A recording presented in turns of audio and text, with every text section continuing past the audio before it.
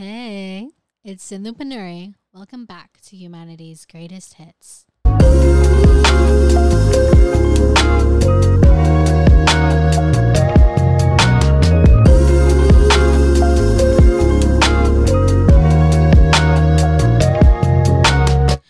Oh my god, I could talk about Percy Jackson forever.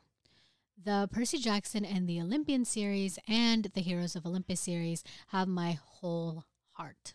I've read every book in the Riordanverse, the most recent being Chalice of the Gods, about Percy needing to get letters of recommendation for college as a high school senior, just like me. I grew up with these books. I grew up with these characters. They are near and dear to my heart.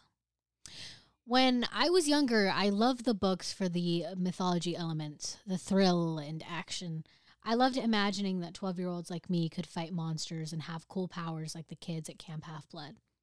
As I've grown older, rereading the books have shown me more nuanced elements that make both the original Percy Jackson series and the following series all the better. Although in urban fantasy, the Percy Jackson books are incredibly real. They display real emotions and real problems, things that affect all of us, demigod or not. We see character development throughout the books, watching battered characters heal and friends become foes.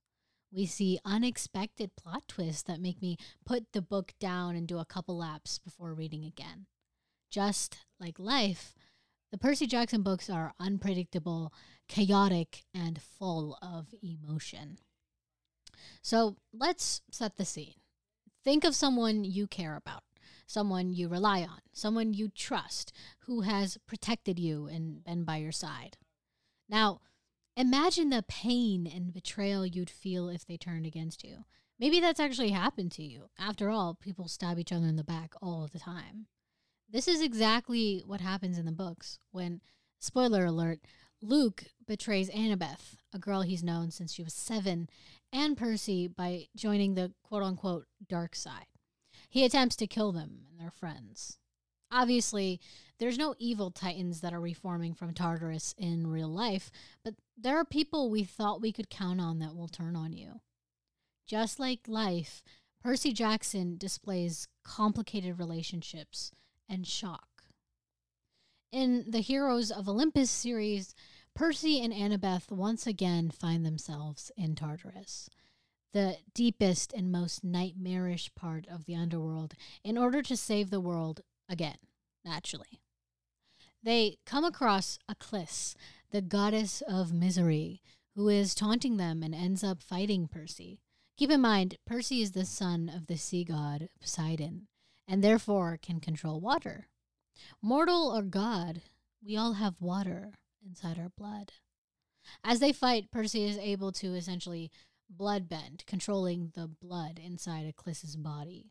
I know this is pretty gory, but the point is that Percy, who has gone through unimaginable tragedy and once again is being targeted, is faced with a choice: to give in to the temptation to kill Aklis or to show mercy. He ultimately chooses to let her go, but his inner dialogue shows us that he almost gives in to temptation. Us here in the real world struggle with this same concept, letting our past control us, allowing ourselves to do horrible things and using others as an excuse. It is tempting to take revenge on those that have hurt us. But all we can do is choose mercy, as Percy did, because we are better than them. This reminds me of another character, my favorite of them all, Nico D'Angelo. He first appears in the original Percy Jackson series and is present for the 2 following series, as well as some standalone and companion books. At his first appearance, Nico is a bright kid with a bubbly attitude who loves his big sister.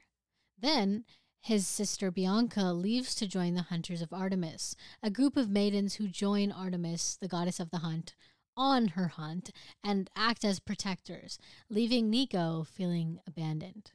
He is also claimed as a child of Hades, the god of the underworld, making him isolated from the other demigods. They think he's weird and gloomy. Then, his sister, the only constant in his life, dies. He is devastated, wrecked by grief, and is manipulated to join the evil forces that Percy and Annabeth are fighting against.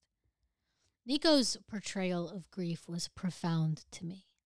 It didn't villainize him, but showed that overwhelming emotion causes us to make tough choices. It showed that it is not easy.